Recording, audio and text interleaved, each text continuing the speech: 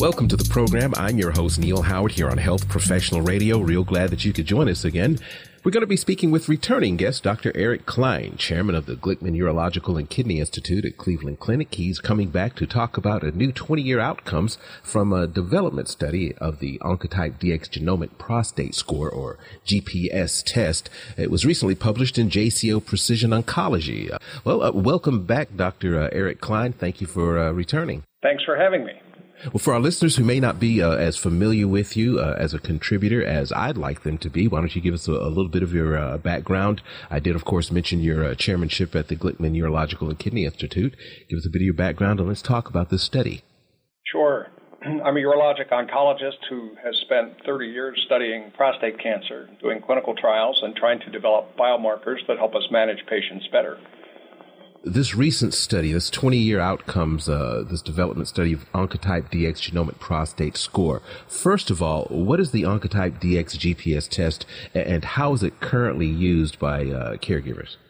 Yeah, Oncotype GPS is a gene expression profile of 17 genes that can be measured on a prostate biopsy to predict the likelihood of having high-grade cancer or cancer outside the prostate. It predicts the likelihood of aggressive features, and it improves our ability to detect those things by about 20% over standard clinical variables. So this test has been on the market for a number of years now as an adjunct to decision-making in patients with low and favorable intermediate risk prostate cancer, to help them decide whether or not active surveillance is a good management strategy.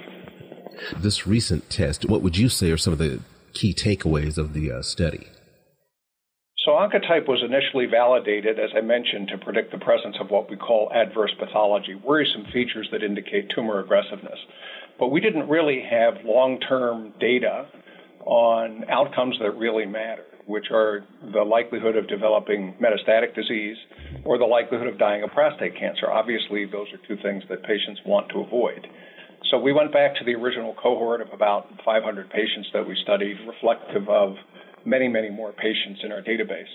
And having this long-term follow-up in a prospective database, we were able to show that a single Oncotype score on a very small bit of cancer, just 1 millimeter of cancer, has really powerful ability to predict what could happen 20 years down the road. And what it shows is that if you have a high Oncotype GPS score, that's a real cancer. That's one that has biologic potential. And in my view, one that should be treated, although others look at the data a little differently. If they see that on a biopsy, they might look a little harder to try and find the higher grade cancer or follow the patient a little more. The other thing it suggests is that if you have a low score, you're at very low risk of having one of these really bad adverse outcomes. And that doesn't mean that you can't be treated if you want to, but it's just another piece in the puzzle that suggests that maybe the tumor that you have that looks low grade under the microscope, even if it has a little bit of higher grade features like pattern 4, at least it's pattern 4, it's actually safe to follow. You mentioned that some look at the data differently in making these decisions. When it comes to the long-term outcome, what are some of the factors other than what you've mentioned? I mean, the living or dying, obviously, but what are some of the other factors when it comes to looking 20 years down the road? Well, so here's the issue with active surveillance. We know that most patients with low-grade tumors are good candidates for surveillance. We know that. But we also know that sometimes we undersample the prostate and that there's higher-grade cancer that could become life-threatening down the road. That's often not detected. And so we have new tools to help find that. One thing that has revolutionized what we do is MRI of the prostate, which allows us to sample the most worrisome-looking areas in the prostate and be sure that we're not overlooking high-grade cancer. And for those kind of patients where you see what's called a PIRADS, a high PIRADS lesion, 4 or 5, that looks worrisome for cancer, we know that we've sampled the most worrisome part of the prostate. But in a lot of patients, we know that MRI, for example, doesn't see about 20% of high-grade tumors, particularly if they're small. And a test like Oncotype can help complete the picture and be sure that the patient who goes on surveillance actually does not have high-grade cancer. So that part of the data is a little bit less perfect than the high score patients. So again, patients with a high GPS score, I think, have real cancers. Nobody, I don't think, can challenge that now based on this data. If you have a low score, you can't be absolutely certain that you didn't miss a high-grade cancer elsewhere in the prostate. But I look at the data, and I'm really impressed by the fact that that doesn't happen very often. In this series, if you had a GPS score of 20, for example, the likelihood of dying of cancer was 1%, and the likelihood of getting metastatic cancer was about 2 or 2.5%. So with a score that low, if we were missing a lot of high-grade cancer just by relying on a score this low, that data wouldn't be what it is. There'd be many more patients with scores of 20 that were dying of prostate cancer getting metastatic disease because the biopsy missed it. And this data, as I look at it, suggests that, in fact, this is a pretty good sampling of what's going on in the prostate. You said that you went back to an original 500 patients that were sampled in a previous trial?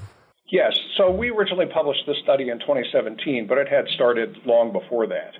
And what we did to try and develop this test, the original discovery study, we took 2,500 patients who had had radical prostatectomy at the Cleveland Clinic and who had already 10 or 15-year follow-up. So we went back to the archives of our tissue. And out of those 2,500, we, in a very statistically sound way, took 500 tumors that were representative of all 2,500. So really the study is on 2,500.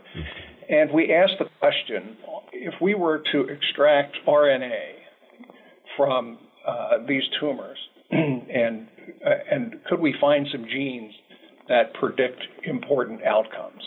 And that's what we did, and that was the original discovery study in 2017, and that was validated on biopsy specimens provided to us by the University of California in San Francisco by Matt Cooperberg and Pete Carroll. So we validated that.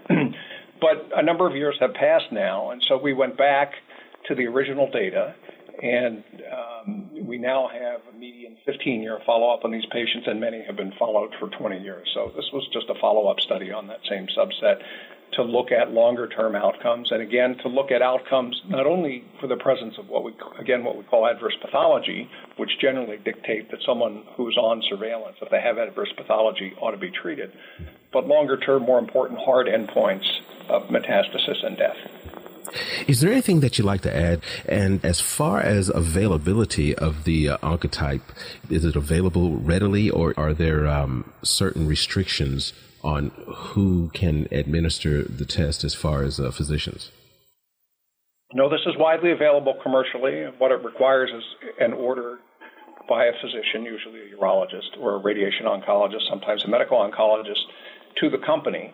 And the company then contacts the pathologist where the biopsies are being held or archived, and the pathologist sends some tissue to the company, and the company does the test and reports it out. There are some other tests available on the market that work similarly.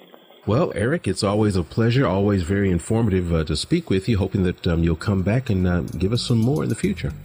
I'd be happy to do that. Great. You've been listening to Health Professional Radio. I'm your host, Neil Howard, in conversation with Dr. Eric Klein.